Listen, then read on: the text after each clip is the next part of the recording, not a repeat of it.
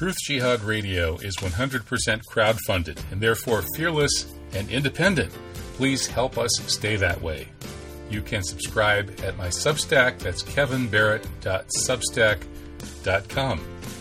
Or you could send a one-time PayPal donation to truthjihad@gmail.com.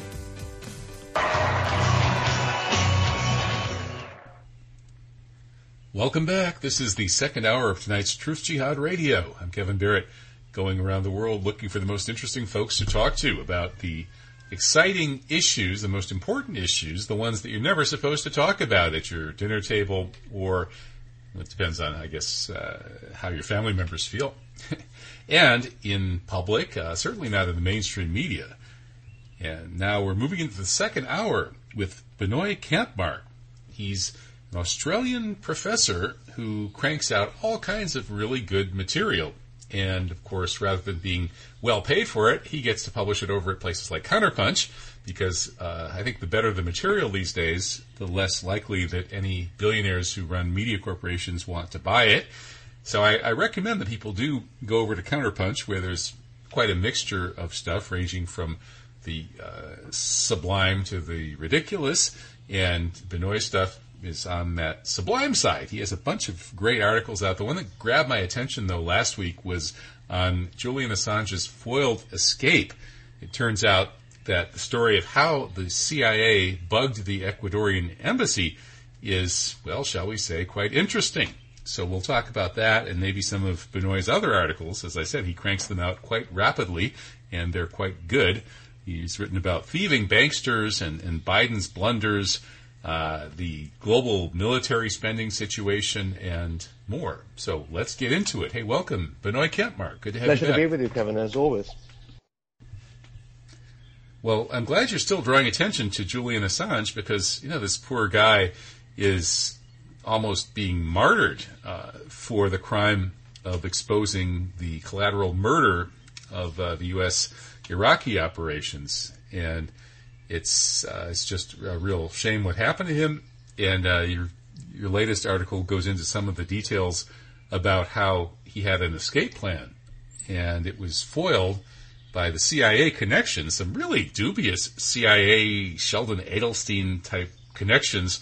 And the key figure, I noticed, is a guy named David Morales, which is odd because a key figure in the JFK assassination is also a CIA operative named David Morales, who started shooting his mouth off about participating in killing Kennedy, and then suddenly turned up dead way back in the day. So anyway, this David Morales is a key player in foiling Assange's escape and continuing his crucifixion. So tell us a little bit more about that. Yes, certainly, Kevin. Well, as you rightly point out, these very, very curious connections of history and convergences and whatnot. But the key to remember here, and this is the aspect of the background with Assange here, and of course most of your listeners are probably familiar, but just to mention that there was this period when he was actually, of course, in the Ecuadorian embassy, and during the course of that period, there were certain arrangements made with security, as it were, in terms of securing infrastructure, surveillance, and so on.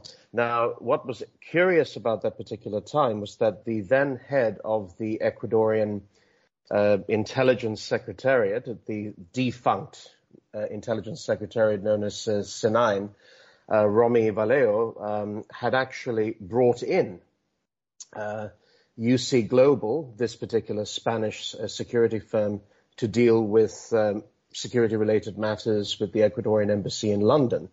What was strange about this, and I do make the point in the article, was that effectively this invited the fox into the chicken coop, because by doing that, there was a link established between UC Global, the private security firm, and of course you mentioned Sheldon Adelstein, and of course Las Vegas Sands, the casino company connected there, between Morales, who was providing security advice to on that side, and then the CIA. So we've got this very strange link where essentially Las Vegas Sands becomes a front for CIA operations, because what Morales does during his visits to Las Vegas, where he spends time at various properties connected with with Adelson, is that he's setting up the links and the transfer of information that's going to happen via the devices his personnel install in the Ecuadorian embassy.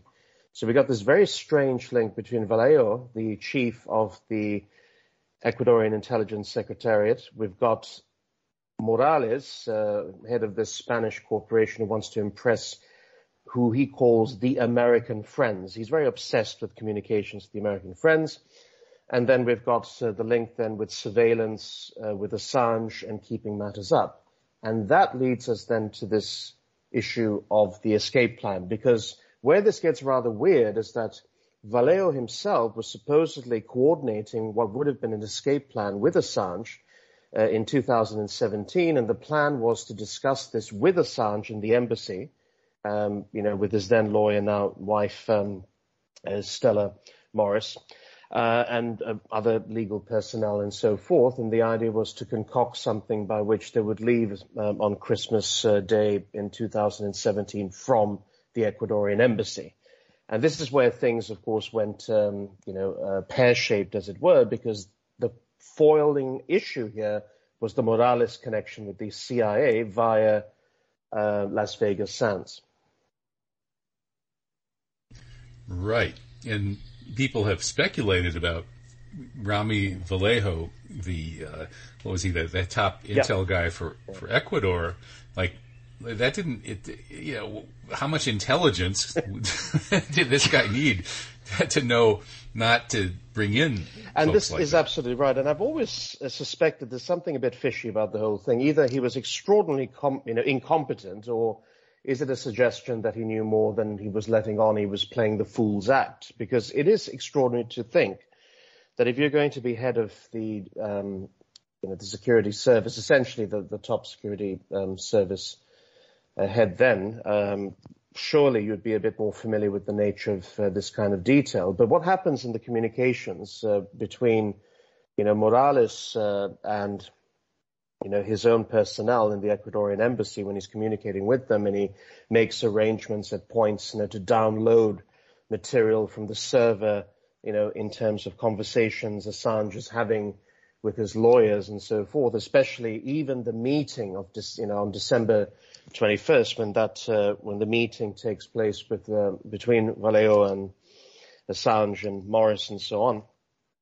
What is extraordinary is that there are communications at that time from the head of operations at UC Global, Michelle Wallermark, who actually does say to two technicians concerned, and if I'm not mistaken, I may be mistaken on this because they were anonymous in giving testimony at the Old Bailey in the extradition trial, but these were the technicians that were also responsible for conveying the information, but also setting up the surveillance information, or surveillance infrastructure rather, of Assange in his meetings.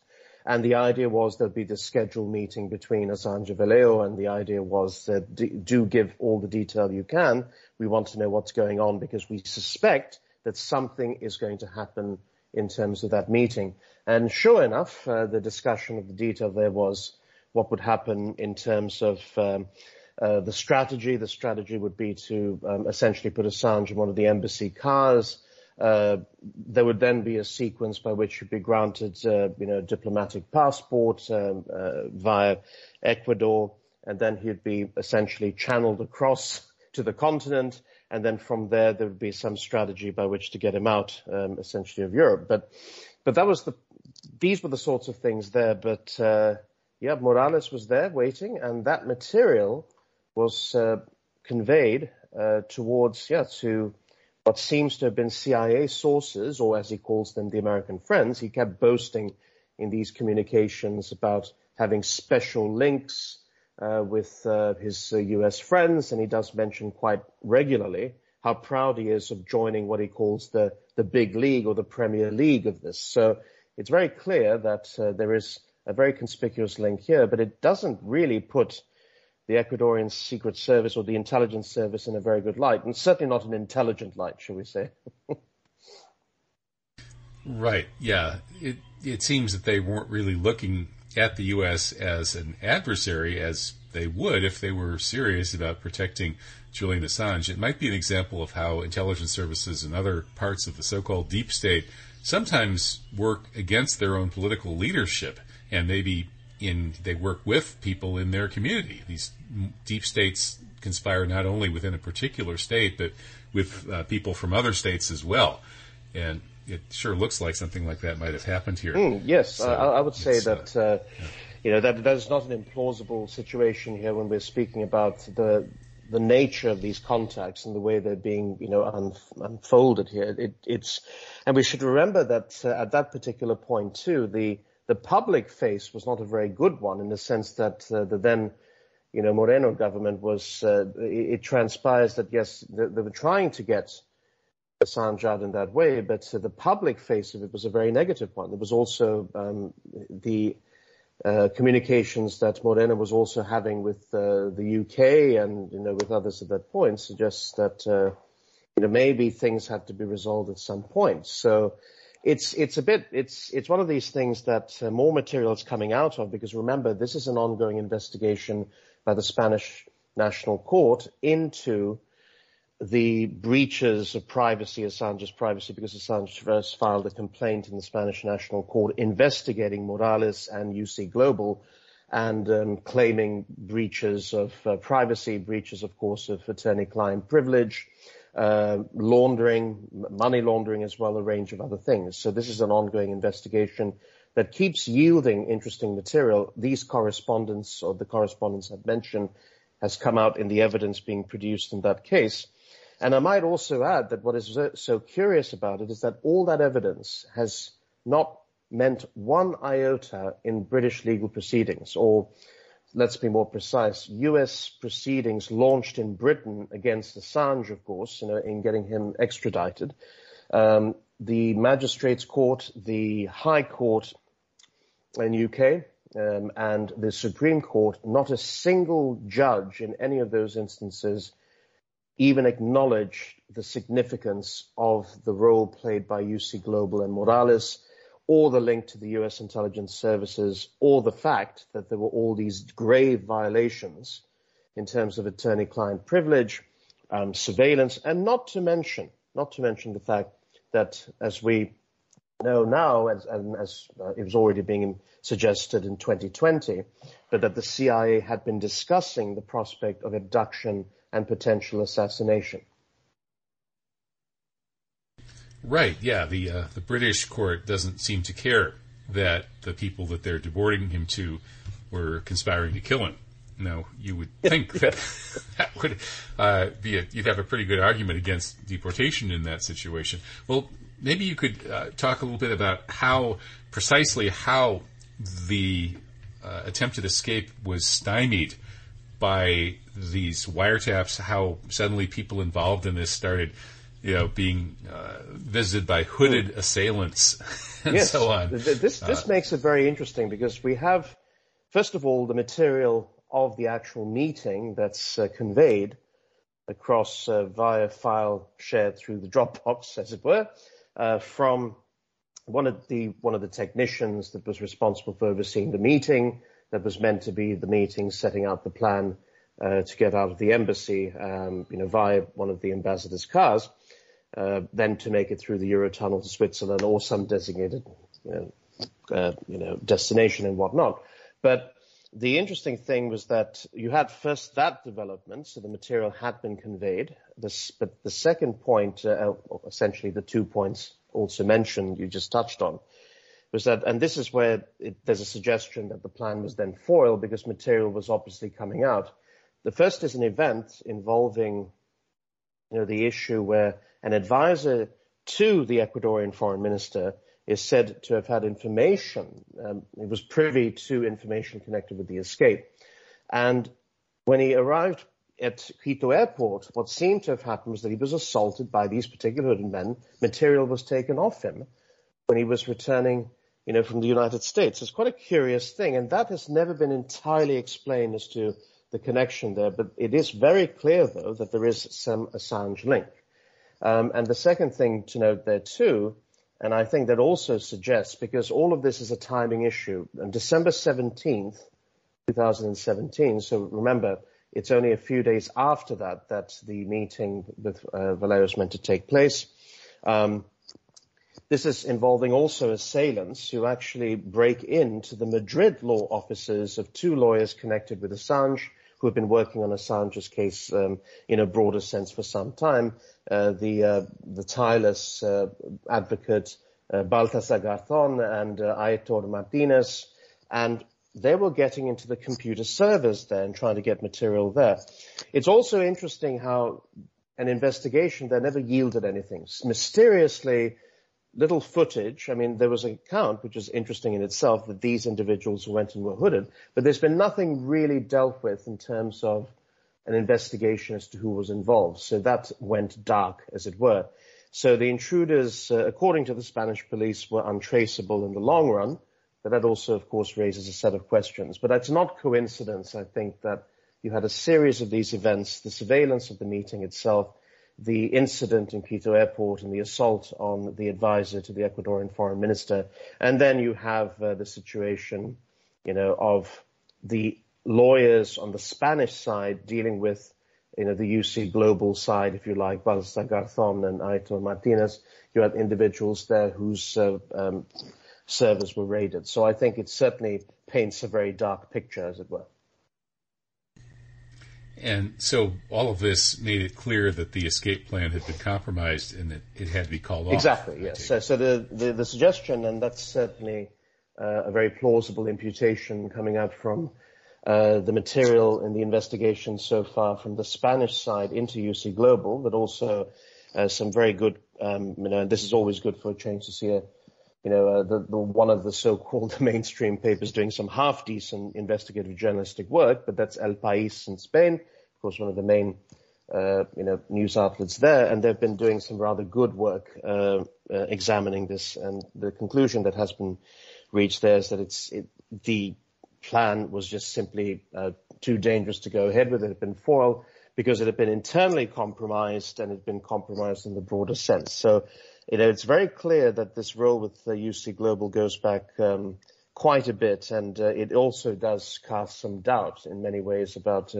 Valeo's role, and I think the ability, as it were, to detect what was really going on, or whether there was in fact a compromise there. Right, and it's interesting. There's a Sheldon Adelson connection. He's reputed to be crooked. Let's just say that gambling is well known as a great way to launder money. So anybody who's really big into gambling is a presumed money launderer. And we could talk about Donald Trump in this connection, but his biggest financial backer, Sheldon Adelson, we definitely could talk about that. I mean, look at where Las Vegas came from, Indeed. for goodness sake. Because after John Castro chased the banksters, rather the gamblers out of Havana, they went to Las Vegas. And so Vegas kingpin, by definition, is an organized crime kingpin. That would be Adelson. Yet he's the biggest single donor to the Trump campaign. And here he is, a conduit to the CIA. Yes, and exactly. We've seen, and just to build on that particular point, precisely when you say with Adelson that link, and I think you've summed it up quite well in that link with laundering as well. And it's no surprise that Morales himself is also being investigated in a connection with laundering in the Spanish courts. So this is the interesting thing. That's also that connection there. In addition to that, of course, it's judging from the correspondence that's come out, he was desperately trying to please not just Adelson, but also the security detail and of the team associated with Adelson. That's where they seem to have been some old CIA consultants or ex-CIA consultants. So the link and the bridge seems to have been built through that door. But that's one of those things that the picture is developing. But it's certainly, I think it's fair to say that there is a very, that particular link is going to be developed in good time. And if we want to be kind of speculative here and notice patterns, it is interesting that we've seen this pattern of a kind of dubious or crooked branch of the CIA working with organized crime on a number of other issues, going back to the end of World War II when the CIA took over as the world's biggest drug trafficker after looking at how Chiang Kai-shek had done a good job raising money for his army using drug profits, the CIA consciously moved in, and that story is told in a lot of books. Douglas Valentine has written some of them. And then we see the apparent overlap of elements of the CIA and organized crime in the JFK assassination. And that, interestingly, there may have been a Zionist connection there as well. That's the Michael Collins Piper thesis, and I would recommend that people check out his work. And here, again, we see that kind of overlap with Adelson and the CIA spooks who are going after Assange. And then there's Jeffrey Epstein, of course, right? The Israel's number one blackmailer of American leaders, who's operating in that same world, that overlap of organized crime and the so-called intelligence community, or specifically the CIA. Epstein had some links to the CIA, even though his job was basically to blackmail American leaders on behalf of Israel. So we see these patterns in terms of, how the deep state operates. It seems over and over and over. And yet, the only people who are connecting the dots are folks like me on Truth Jihad Radio. You don't know it, and people like Michael Collins Piper, who was marginalized and possibly killed. The mainstream doesn't seem to want to go there. And I suppose I can imagine why not, that, if you get these people mad at you when they come after you, it's going to be tough to beat them, as Julian Assange. Well, exactly. And you make precisely these very pertinent, very salient points about the fact that the connections, linking the security detail, the publishing detail, the diplomatic aspect, and the fact that the Central Intelligence Agency has been so deeply involved in these compromising situations, it suggests the sheer, bankruptcy, quite frankly, of how messages of accountability are ever discussed and so on. And, if you are going to be a person who exposes, gives the game away, as it were, which is part of the Assange business too, it's to essentially reveal dirty laundry, aspects of how things work, then methods are going to be used to get at him. The efforts being made by the United States are simply given this strange color of legality, when in actual fact it is, as thuggish as any other, but it is done through the use of legal briefs, through the misuse, I would say, of treaty law, extradition treaty law, because it's outrageous that the US-UK treaty, extradition treaty, has not been used to prevent the extradition processes of Assange from even continuing, given the fact that there's a very clear proviso there that political matters, matters of politics, political offences, one should not be extradited to either country on political grounds. And yet we are seeing before us a very clear, unvarnished case of politics and vengeance on the part of a big power to right perceived wrongs against their interest. And don't you find it ironic that at the same moment that the U.S. is panicking about a flood of illegal immigrants who are applying for asylum on the basis of being persecuted in their countries of origin, and we're about to be swamped by these immigrants at our borders, we're hearing, that in all of those people, though, technically we have to let them in because they're applying for asylum, and that's legitimate. If you have a legitimate fear of being persecuted in your home country, according to international law, you can come apply for asylum, and we have to respect that. And yet, look what they're doing to Assange. The same government that is using this rationale to open the borders to people, let's face it, I think very, very few of them, if any, have a case for persecution like Assange does. And yet at the same time they're doing that, they're trying to persecute Assange and not allow Assange to find asylum in a country like Ecuador or the UK or whatever. It's mind-boggling in terms of the hypocrisy. It is. It's extraordinary. And as you rightly say, the language used, and to get back to a point we were making earlier about what's being covered and what's not being covered, it was, in my mind, utterly scandalous for the duration of his time in Ecuador that, to use that term, the mainstream press essentially abdicated their responsibility in covering, in a responsible way what was happening when Assange was in the Ecuadorian embassy. And by the way, it should be said that Assange made numerous statements through the time he was in the London embassy, that he was being spied upon, and that he took measures to muffle, his voice in the meetings and so forth, and people thought he was mad because he was trying to muffle the fire hydrant, for example, and put something over it there, which was strategically located near one of the rooms he was meeting.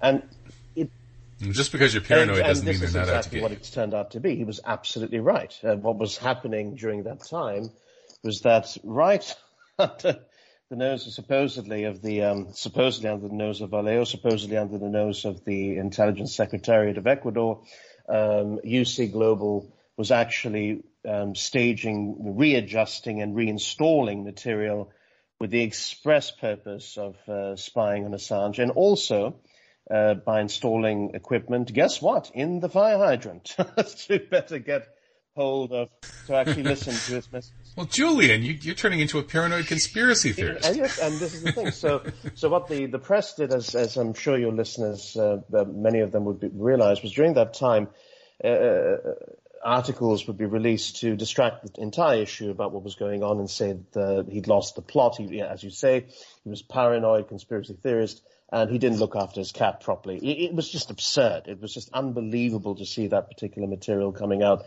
and being run in mainstream publications. It was extraordinary.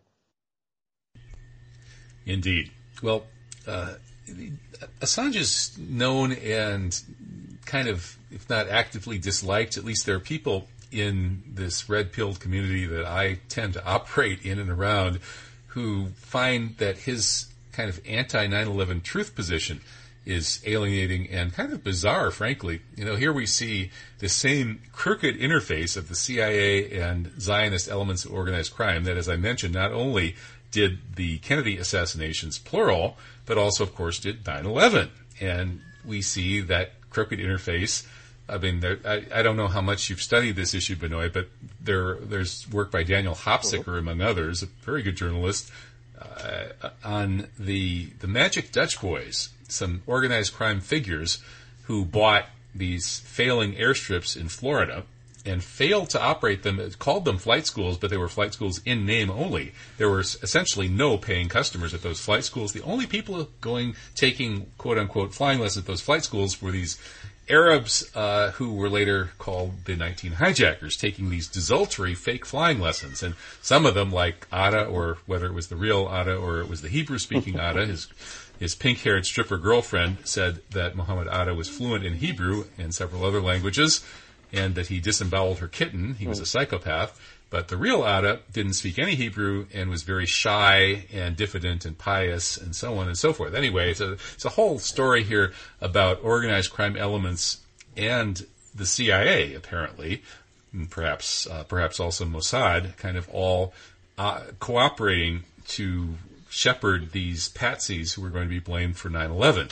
And in fact, the biggest single heroin bust in all of Florida history, and that's saying something, happened at one of these fake flight school airstrips, where Wally Hilliard, a Wisconsinite, he's from Green Bay, has been linked to, guess what, CIA and organized crime. He flew in his Learjet, flew through one of those airports, or airstrips, and was seized by DEA full to the brim with heroin. Biggest bust ever. And then the CIA told him that, he's one of our guys, and so DEA kind of apologized and gave him his plane back. I'm not sure whether they gave him his heroin back as well. He never faced any consequences. So there's this whole story there around 9/11, and I could talk all night, and I often do.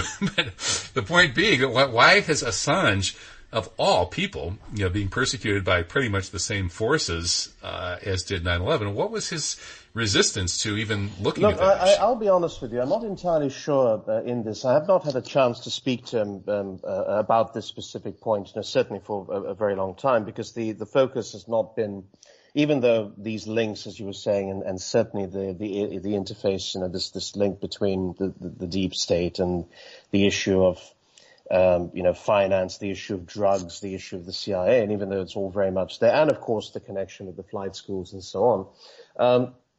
The material certainly that's come out on this has not tended to shed much light specifically on those things.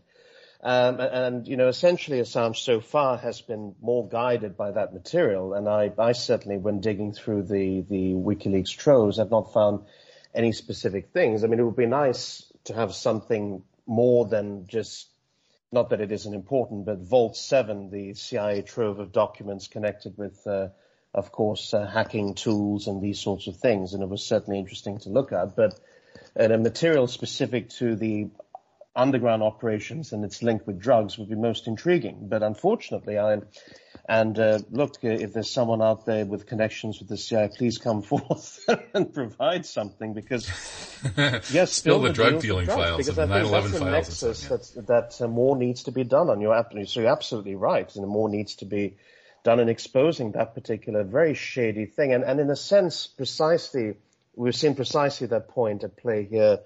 Between, of course, the Morales, Adelson link and the CIA and the intelligence officers and so forth. And so you're quite right that these things need to be discussed, exposed further and so on. But from the WikiLeaks side, I have not seen that material come out. So I would like to see more come out. And fortunately, things have been a bit distracted of late. Right. Well, yeah. Some of my colleagues, quote unquote, at Veterans Today, and I'm sort of the token civilian there.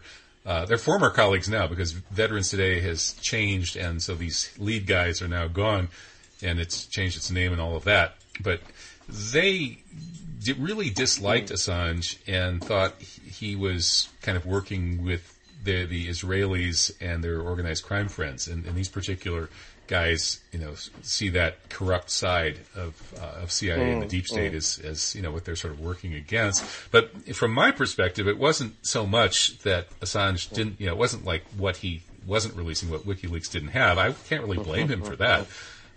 Even if he was sort of surreptitiously being steered by some alleged Mossad assets who kind of made sure that it didn't play out that way.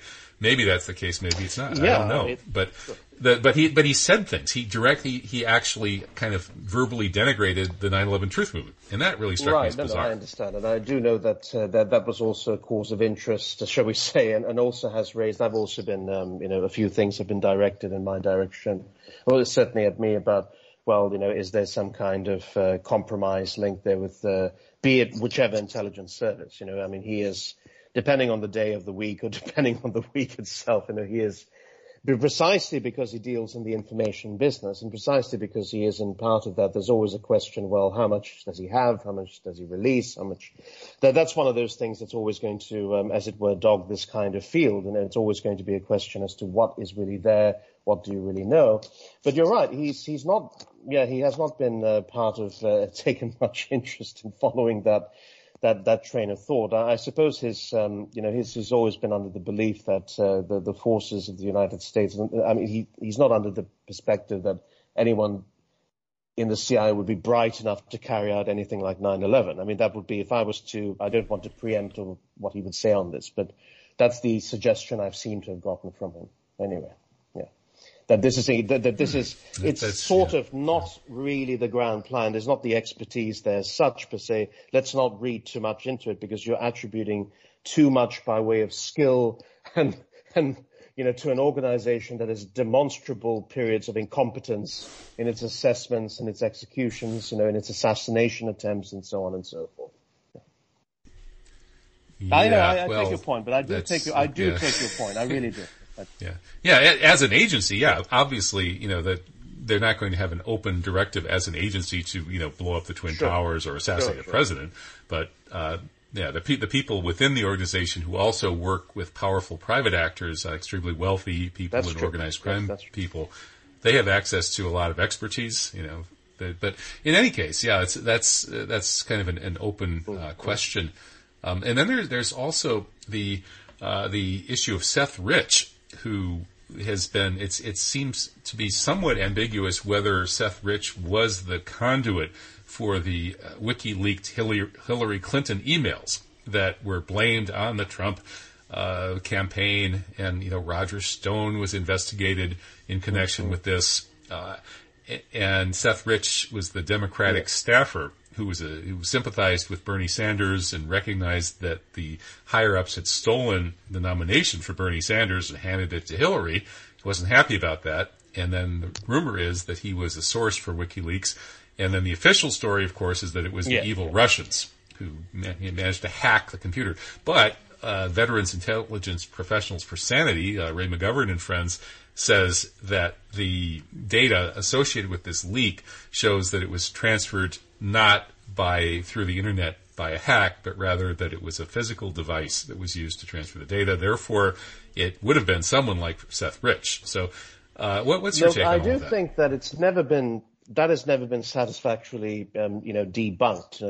The Rich connection, the Seth Rich connection. There's something smelly about it in the sense that, well, first of all, it's actually quite plausible this material was conveyed through, because we have to remember also the background atmosphere about what was happening with the Democratic National Committee and what was happening with the power plays with the Clinton machinery trying to stomp out, of course, Sanders' influence and as a genuine threat to Clinton's ambitions and so on. So it was certainly, there were unhappy people. We can get the sense, even from the Podesta emails, we can get the sense from what was disclosed, that there was a deep sense of dissatisfaction going on and concern about the nature of these particular challenges. So that has never been ruled out. I think it's always very handy to blame the Russians. They're blamed for everything these days. But the point is that and I'm happy to sort of say that in this particular case, I've been digging into it too, and I'm not satisfied that that Rich was not significant in some way, and that certainly if it wasn't him, some Democratic contact. I think there's this assumption within the apparatus in the Democratic Party that somehow they wouldn't be a disgruntled individual wanting to fork out material, spill the beans, as it were. But let's face it, even within those, the party system, Hillary Clinton's behavior was considered a bit too rich, a bit too much to handle. So I don't see that as implausible at all. And as you say, that issue of the physical handling of it is an interesting point too, and does suggest there's something rather fishy about this whole thing. And also, what Julian Assange has said seems to be sort of almost a non-denial. Yeah. Am I understanding what he said about Seth Rich? Yeah, it is. It's not. He's never been sort of straight out about that particular thing. He's been more direct about saying, for example, that it wasn't. He certainly did not, have the Russian connection. He certainly said that, but he has not specifically ruled out that connection with Seth Rich. Yes, that's right. So. And why is that? If it was Seth Rich, why wouldn't he say so? I'm not entirely sure. I'm not sure whether, what that link is. And I'm still, and I'll be honest to you and your audiences, that's one of those things that has perplexed me a bit, this particular connection. But one of the things I have to say, looking at the material, is that it does match up, that it comes from a Democratic source. I mean, it does seem to come through that way. It doesn't, have to imply that, yes, of course, Russian capabilities, they are rather good at getting at some of this material. That's not an issue. I mean, they might be, they might not be, having received this, but that's separate to me from, ignoring the fact that an internal disclosure, and that's, of course, the best source. The best sources tend to be those who spill the beans from within their circle. And that's always been the most valuable source with WikiLeaks files. It's always come from individuals who are, if they're not within the organizations themselves, they are certainly associated with people connected with those organizations. And so, to rephrase the question then, so WikiLeaks has a policy of never revealing sources, just like all good investigative journalists have. But in this case, if you have a source who then may have been killed for what he revealed to you, then normally you would reveal it. So I'm just puzzled by, okay, if Assange knows that it was Rich or that it wasn't Rich, why doesn't he just say what he knows? The thing, and I don't know, and this is why I don't want to speak for him in his connection with Rich. I don't know whether, he then saw that there was then a case of a policy to adopt once, Rich was killed, which was, as of course, it was, very, very sort of a disturbing turn of the events. So I'm not sure about that. I know, by the way, that would probably the U.S. prosecutors would love this sort of stuff too, because they'll sort of say, aha, yet again, and because part of the indictment against Assange, of course, is that he does compromise sources.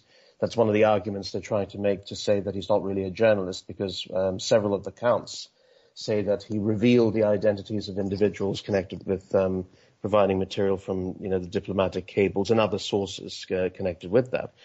Whereas in actual fact, his practice was to be quite assiduous in redaction and to deal with these things.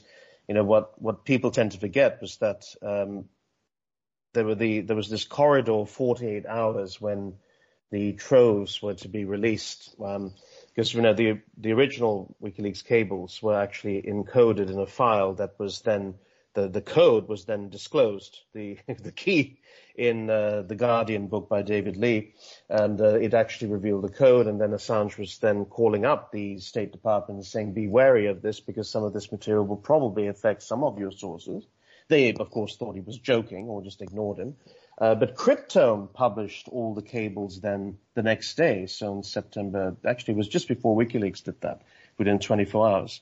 So yeah, there is, it's a dark business, this stuff, but I can't really, to get back to the point with Rich, I'm not sure if there was an adopted current policy with that, either. But I do know that generally regarding the general practice of information, he certainly was not one to, spill the beans on the sources, generally speaking, anyway. Right. Okay. Well, maybe we could move on from the Julian Assange case, finishing it, of course, with free Julian Assange. Whatever you think about him, he didn't deserve this. And frankly, I think he's more heroic than not, despite whatever limitations my colleagues and ex-colleagues have found in his work. It's exposing crimes of state and doing it at wholesale scale strikes me as a pretty brave thing to do. So I lean strongly to his side. And the establishment that's persecuting him is so terminally corrupt, it makes him even more sympathetic. And you've written about that of your recent articles. You have one on the bank failures, and that leads to the issue of the bankster regime, really, the people that can create money from nothing by lending it into interest, and with all the games that they play, they have a tremendous amount of influence in our society. And then the Biden administration, you wrote about Biden's blunders and the way he still seems to be insisting on running despite the manifest incapacity he demonstrates in so many ways.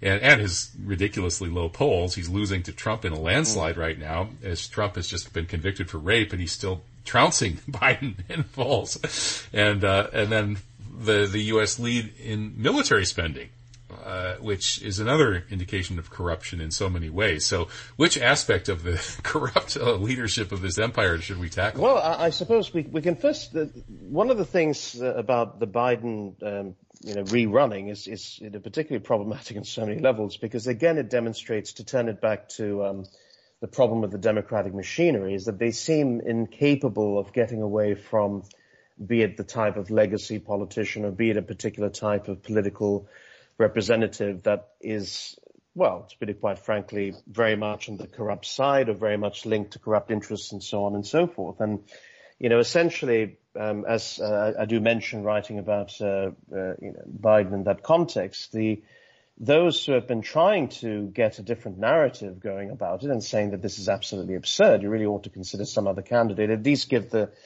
these candidates time to show themselves, to prove themselves, to give some sense about any potential chance they might have. Instead, he's now lingering over that. So, Julian Epstein, who did serve as chief counsel to the U.S. House Judiciary Committee, he's written quite powerfully on the issue and said that, essentially what has happened is that the Democratic elites are simply covering up, the truths of the matter regarding, of course, Biden. That Biden is, it reminds me a bit of some of the commentary about Brezhnev, of course, in the last years of his rule in the Soviet Union, when essentially he was almost literally a dead man walking. He was just essentially totally, utterly, not connected in so many ways. Various power interests behind the throne were being fought and so on. And now we have an individual The rumors they had stuffed him, right. and they were sort of standing him being up. Operated, the levers were elsewhere and not working him. But in a sense, you can see the efforts being spent by the Biden team of trying to sort of restrict him. And I use the analogy, of course, about what happens in old Japanese imperial tradition with the Mikado and the fact that the Mikado should not be seen, should not be heard, essentially should be ceremonial and so on. And this is the case here. Biden is being, of course, he has to from time to time speak and so on. And then we have these appalling, gaffes that are probably truthful in their odd way. His position on Taiwan is incredibly dangerous.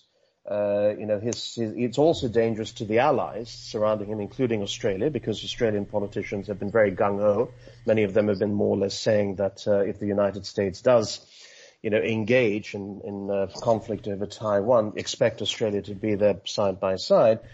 So effectively, this position from 1979, of course, about the strategic ambiguity has been trashed by numerous statements that he keeps making. He's in last year alone, it was 4 times.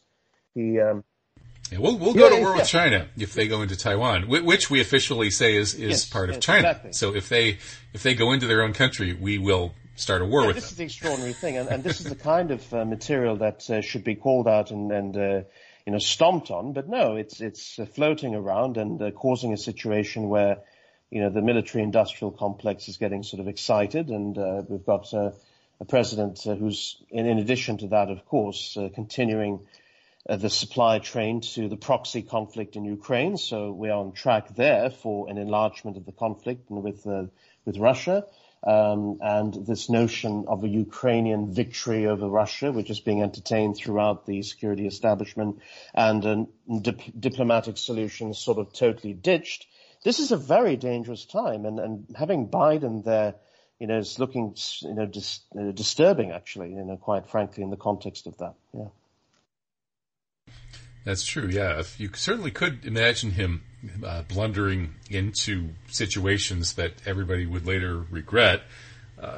Although in the past, it's been kind of a mixed bag in terms of whether Biden is totally on board with the insane extremist neocons or maybe not quite completely. Yes, that's true. That's true. It's not always clear in terms of how he positions it, but I put it this way. I like to sort of draw the contrast in terms of, say, Biden's approach to, say, the Indo-Pacific. And, of course, we need to remember that for all the Ukrainian aid and for that, so the primary broader strategic focus of the United States has been to shift towards the Indo-Pacific and the containment of China.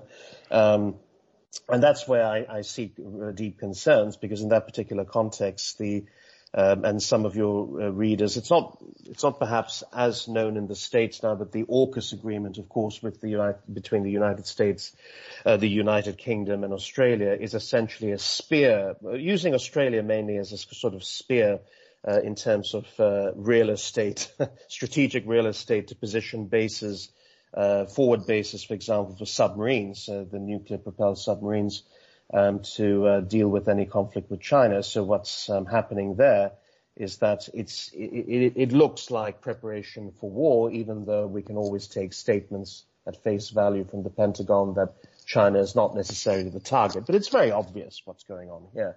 And an agreement like AUKUS is a very dangerous one, from various perspectives, not least of all that it's, to take Australia as an example, it's essentially hollowed out the Australian military establishment and replaced it with American interests.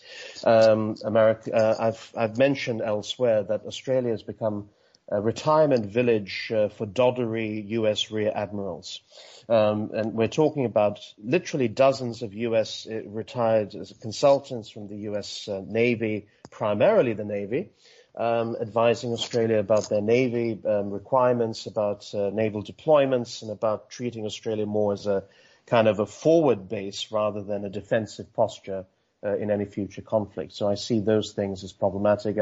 And by the way, it's always interesting. Trump has mentioned it in a very negative way in this sense, because the strategists here in Australia are terrified that if Trump were to win the White House, as he's made various statements that he may withdraw from AUKUS. He said that, well, if he may not send the Los Angeles submarines to the Australians, then this could also weaken the arrangement. As far as I'm concerned, bravo, if that was the case. But Biden, it's one of those strange things about how the political dimension works out. It is, yeah. Well, Trump had made noises about ending NATO. He said, what's NATO good for? But of course, that wasn't one of the very, very few items he was able to actually push through in terms of what he really accomplished during his presidency. There wasn't a whole lot. No. And it seems there's a bipartisan consensus for this insane neocon strategy of simultaneously antagonizing Russia, China, Iran, and even the whole world by these sanctions on Russia, and basically pushing a lot of the world into a countervailing bloc. And I suppose that might be good for the military-industrial complex and their profits, and maybe for the fanatical ideologues who somehow get a living out of all of this. But for normal people, it just looks nutty. Yeah.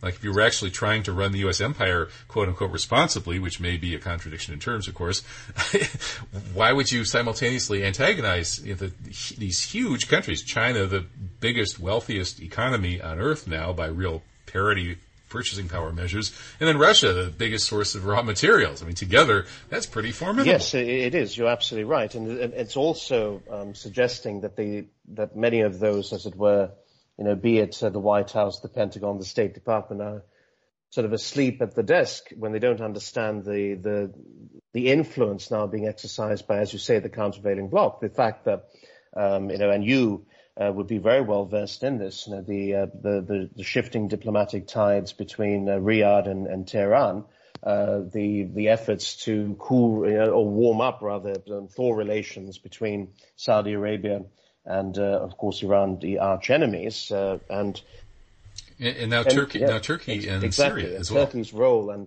and the fact that China is playing brokering roles in these particular arrangements, and the fact that the global South has a very different perspective about such things as the Ukraine war, has a very different perspective about this messianic tendency and drive from Washington, with its allies, with its AUKUS, with its attempt to contain China. So it's that part is developing literally under the noses of the Imperium's experts, as it were, back in Washington, and it's and in all this time, who's profiting? It's the military-industrial complex. It's the fact that the United States remains the largest spender of the next 9 powers combined. It's just absurd. So the notion that China is responsible for the greatest, conventional expenditure in recent memory is one of those fascinating lies that just ignores the fact that the U.S. still to this day has 37% of the global arms expenditure on the planet. Mm-hmm. And it might be higher than that. It's just these are just figures from the Stockholm Peace Institute that I'm citing, but I'm absolutely certain it's high. In fact, they admit at the institute. The institute does some interesting work on this, the Peace Institute in Stockholm, but they also admit that these are figures they can only gather from certain official sources. It doesn't, as we know, the defense industry is incredibly opaque, very hard in some ways in terms of detecting what exactly is being spent and what is being acquired and procurements. But it's, let's say at a conservative estimate, that's still extraordinary, 37% in terms of arms. That's right. It's remarkable. Yeah, between a third and half of the global military spending all by one country, that is ridiculous. And I think that when you start adding the cost in the financing, that is the compound interest on previous wars, that's when the U.S. really shines in terms of its military spending. But I don't have the numbers in front of me, so we'll leave it there on that one. We only have a couple of minutes left, and you did write an article about these bank failures, and one way that the U.S. empire could fail and that massive military-industrial complex could basically collapse, as well as the military bases, 800-plus military bases around the world, would be if the American dollar implodes and the banking system implodes. And we have seen this series of failures. Do you see a major systemic threat anytime soon? Well, one of the things that I do see is that there is, the whole concept of de-dollarization and the idea that other currencies may sort of come up as being more attractive and so on. I do see that the dollar as the tradable currency will be there for some time, but its influence will not last, as long as people would like to think, various analysts. The reason why is that there were so many other challenges as well, coming from, for example, and this is something the US is quite lagging in, things like, for example, cryptocurrencies, but also tradable currencies from a central bank perspective. So that whole field of central bank digital currencies that are being discussed. And again, the Project M, which is being led by the Chinese central bank and a range of other banks in the Asia Pacific region, demonstrate that other movements are taking place, which are being sort of shunned. But I have to say, though, the Fed, so the Federal Reserve, has been making some worried mutterings about the possibility that influence in these areas is simply not up to scratch. They're simply losing in that particular, if you want to call it a currency race, whatever you want to call it. They're certainly back in the line there, whereas other states are very much investing in this. So I do see that there are these emerging blocks of finance that are providing other options. And of course, when you start using sanctions, and when you start, as you pointed out before, using the sanction regimes against Russia, this encourages innovation. This encourages efforts to try to bypass the particular systems and particular restrictions in place. And this is an incentive. Encourages getting out of dollars. Yes, that's right, exactly. Yeah, if you don't want to be sanctioned, get out of dollars. And okay. More the world precisely is. Because, exactly in dollar terms. And this is not something discussed very much, in the States, as you know. Except on radio shows like this, which unfortunately is coming to an end. So thank you so much, Binoy Kampmark. It's always a good conversation. This was really excellent. Free Julian Assange. Free Julian Assange. And thank you so much, Kevin. It was an absolute pleasure. Okay, likewise. Take care. That's Binoy Kampmark. I'm Kevin Barrett of TruthJihad.com and KevinBarrett.substack.com. See you next time.